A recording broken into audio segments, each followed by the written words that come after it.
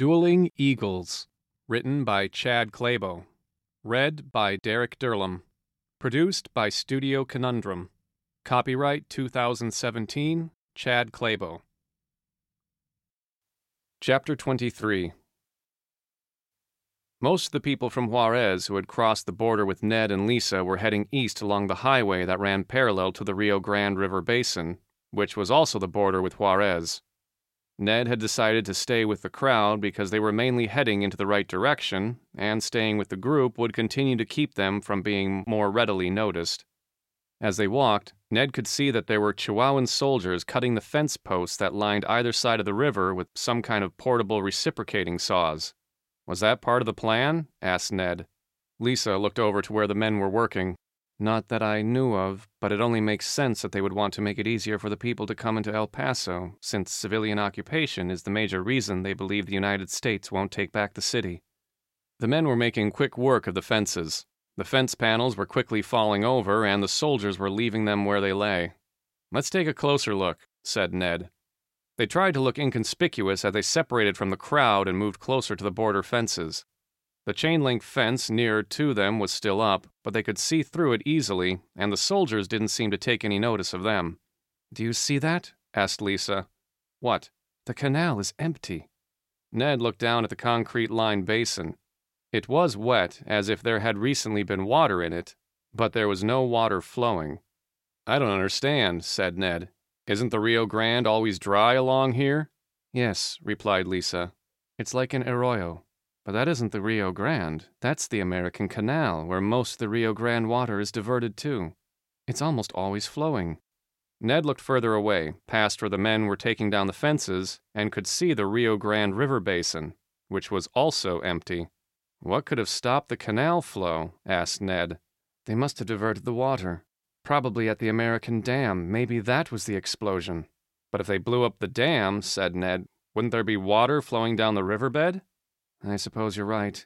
Still, something's going on with the water." "Especially after all the talk about water rights at the trial," said Ned. "This must be part of their plan." "Maybe they diverted the water into Juárez at the International Dam." Ned thought for a moment. "You could be right. That would actually be a convincing reason as to why they'd invade El Paso. They would have to hold the dams if they were going to maintain the water flow." Ned and Lisa rejoined the group on the main road. As they continued to walk with the border fences on their right and the highway sound barriers on their left, Ned began to feel like he was once again on the deportation highway, being herded along a predetermined path.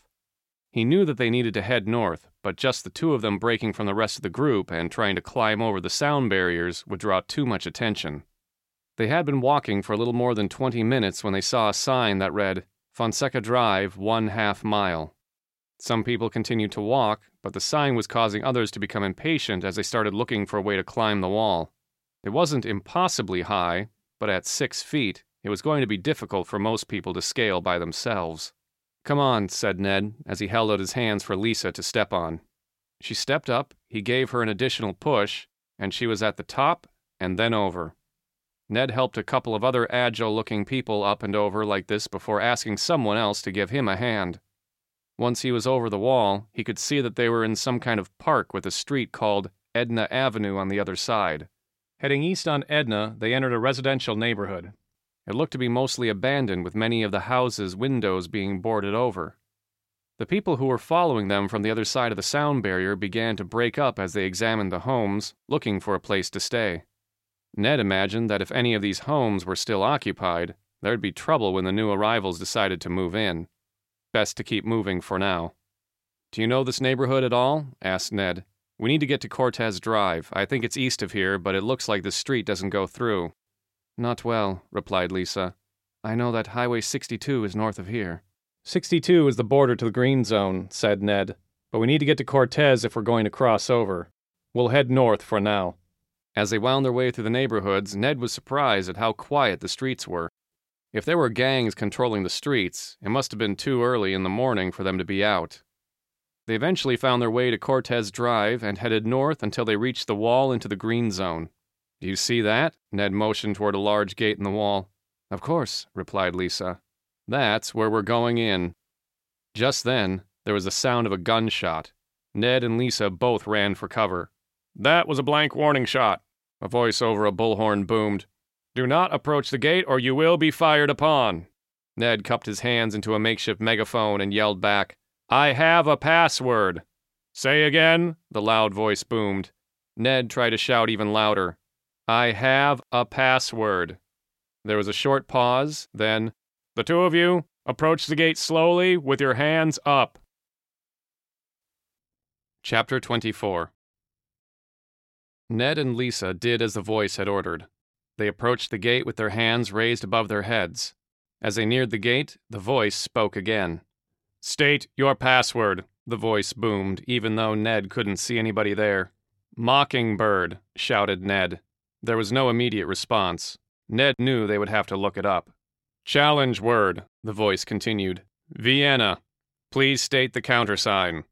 Fritzling, replied Ned. There was another momentary wait, then a small door opened in the larger gate. A United States soldier holding a rifle was on the other side. Approach the door one at a time, the soldier made eye contact with Ned. You first, then the girl. You will be searched for weapons. Do not lower your hands until the search has ended. I have a gun strapped over my shoulder underneath my jacket, said Ned. And I have a knife, Lisa added. The soldier nodded. So noted, he said. The soldier backed away, and Ned and Lisa went through the door. Lisa was frisked by one soldier who removed her knife, while another soldier removed Ned's jacket and then his gun. Sorry about all that, but we're on high alert since this morning, the soldier said. According to your password, you're either Ned Albrecht or Jack Stewart. Ned Albrecht, and you need to revoke that password. Jack Stewart is no longer a friendly. Is that so? The soldier looked surprised. Well, yes, sir, I'll pass that on. Listen, said the soldier. We're pretty busy here. Is there someone I can call for you? If you can get me in touch with Director Rodriguez or General Everly, said Ned. Not directly, the soldier replied. But we can put you on our next transport to HQ. Anyone else?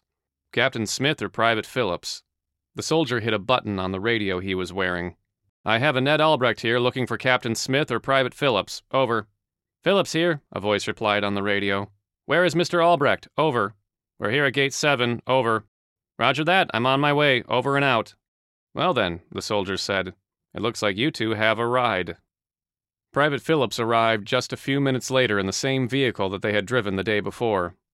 Good to see you, Mr. Albrecht. The private jumped out of the vehicle and opened the back door. It looks like you made a friend. Private Phillips, this is Lisa Madero. Lisa, Private Phillips. Miss Madero? The private tipped his hat as he held the door for Lisa, then speaking directly to Ned. Mr. Stewart isn't with you? I'm afraid that Mr. Stewart is working with the Mexican insurgents. Ned was getting into the front passenger seat. Where are we headed, Phillips?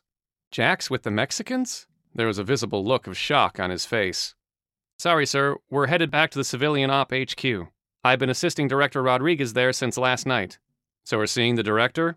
That's right, sir, the private replied. How could Mr. Stewart be with the Mexicans? Well, Private, that's kind of a long story, and we only have a few blocks to drive, so we better save it for later. Has anything been happening here that I should know about? As you might assume, sir, all hell kind of broke loose this morning when the Mexicans stormed the border. Do you know anything about what they're doing? Only that they seem to be amassing at the two dam sites, but they're taking down fences all along the border. We've completely retreated into the green zone.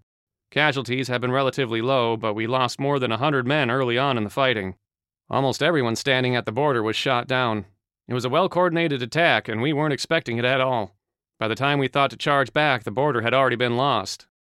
Ned thought that he was pretty well informed for a private, but it must have come from working with Director Rodriguez.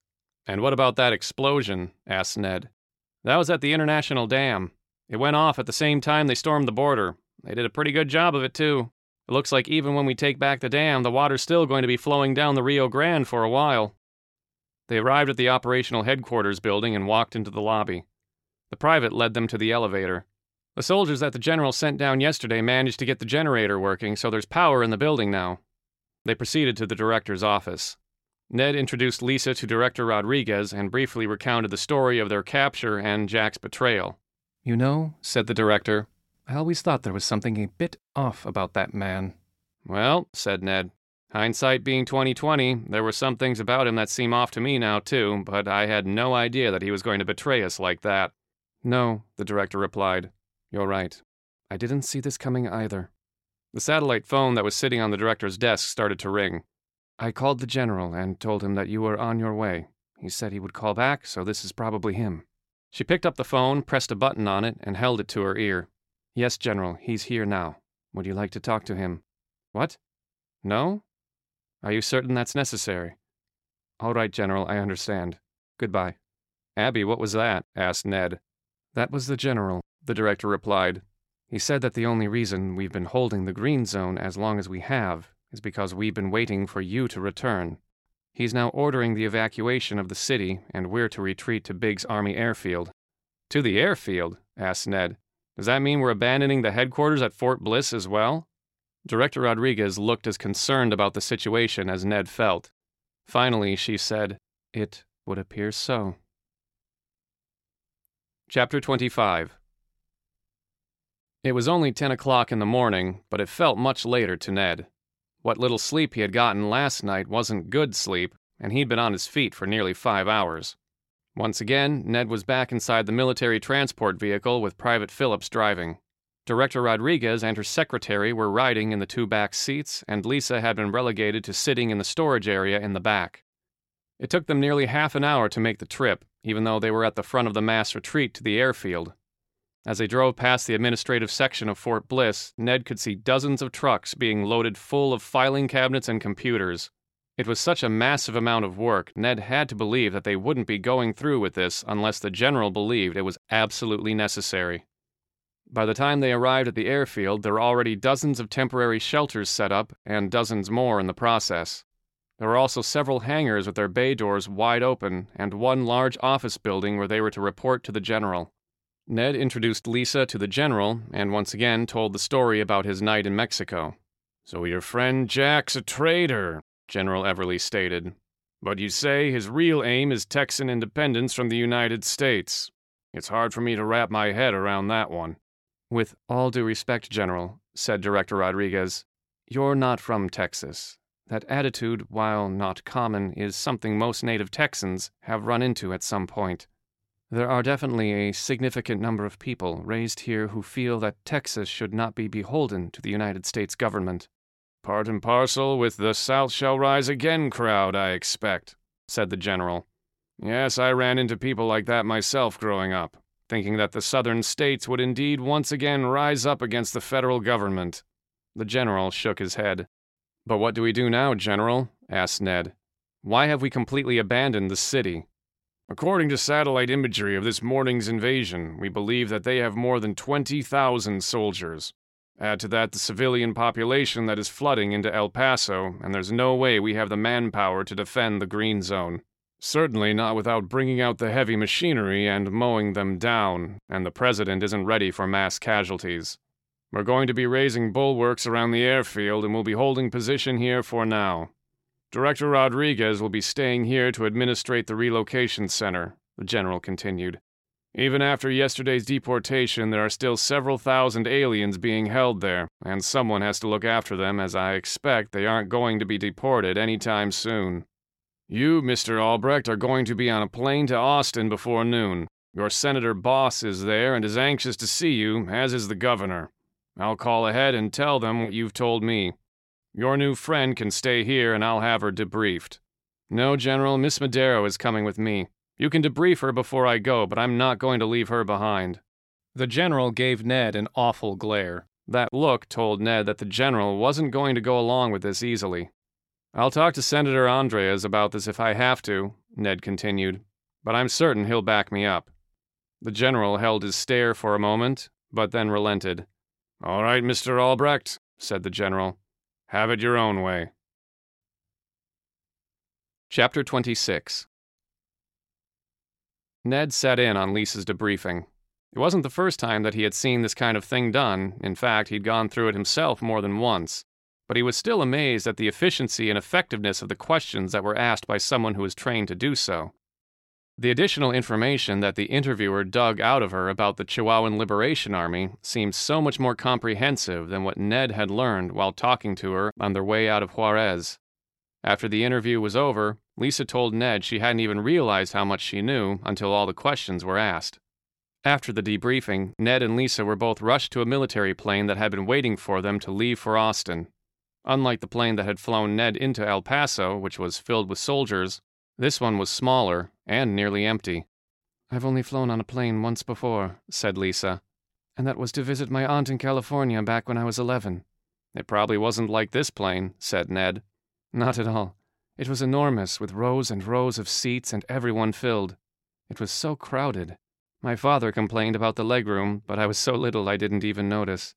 "Plenty of legroom here, all right," said Ned. "And there are only 30 seats. Even if it was full, it wouldn't seem crowded." Lisa looked around. There were only 3 other people on the plane, but everyone had spread out so that no one was sitting together except for Ned and Lisa. "They aren't evacuating the civilians?" asked Lisa. "They're probably being evacuated to the airfield, but until the military starts to get a better handle on exactly what's going on with this invasion, they probably won't be arranging military transport for civilians. Of course, anyone who has a car can still drive away, but there aren't a lot of people left in El Paso who have cars that aren't supporting the military on some level, so they'll be expected to stay anyway. I expect that the only reason they chartered this flight was to send you and me back to Austin. You should feel privileged." "I might, if they were doing it for me," said Lisa. "I was supposed to stay in El Paso, remember?" Ned nodded quietly. "Why do you want me in Austin with you, anyway?" "Well, I thought that the senator would want to meet with you since a lot of the intelligence I gathered in Mexico comes from what you know." "There has to be more than that. I think you wanted to sleep with me, except I was really surprised when you argued with the general about me because I didn't think you liked me." "Listen, Lisa, it's not that I don't like you, it's just that I have a girlfriend, so I'm not going to have romantic feelings for you. But I do like you, and I never would have gotten out of Juárez without your help." "So now you think you have to take care of me?" "Sort of, but it's not that simple. When you first said that you could get me out of that jail cell, you told me that I had to take you with me out of Juárez. Now we're out, but there's still a good chance you could get lost in the shuffle, maybe even end up with the deportees. I've seen people fall through the cracks before, and I don't want that to happen to you, especially not after our agreement in Juárez. So it's not so much that I have to take care of you as it is that I have a responsibility to make sure you're okay. Like that's part of the deal. Do you understand?" "I think so," she said. "I hope that doesn't mean I'm stuck with you forever now." "Not forever, no. But you might have to put up with me until I can get you a residence visa." "How long will that take?"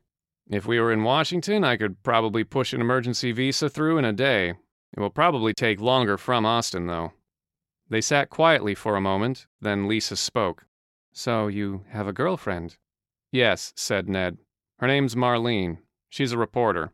I'm probably overdue to give her a call. Maybe when we land." They sat quietly for another moment. Then Lisa spoke again.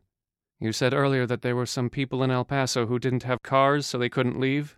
"It wouldn't be easy for them," said Ned. "Not now, anyway." "I suppose the people who don't have cars are the poor," said Lisa. "And the homeless," said Ned. "I guess it's not only the people of Juárez that have been suffering." "No, not only them, but many El Paso residents had a way out back when this thing started. The government had a buyout program for people whose home values had been depreciated, which was pretty much everyone who owned a home. I actually did a lot of work on that program for the senator. Renters weren't as well taken care of, but there were programs for them as well. There were even free buses that ran from El Paso to Dallas back in February for anyone who wanted to take them, so even the poor had a way out if they had wanted to leave." "So you took care of your own people. I suppose that's only natural. It's just sad there wasn't anyone to take care of us in Juárez."